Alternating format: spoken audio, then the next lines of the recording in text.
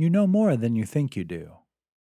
If you're feeling unhappy and unfulfilled, what is your gut telling you? We truly do not give ourselves enough credit.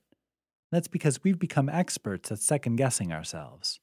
After all, if we can't find a logical explanation for the way we feel, we must be wrong, right? What we tend to forget is that our minds are much cleverer than we credit them. Remember the feeling you had when someone at work was lying to you? Or how it felt the night you chose to stay in because you were sure it was going to storm, even though the skies were clear? It's because you have an innate awareness of things like body language. You're noticing things constantly, details, on a subconscious level, and analyzing them every second. That's where a gut instinct comes in, and it tends to have uncanny accuracy. So if you're unhappy, ask yourself what your gut has to say. You'll find fulfillment by listening to yourself first.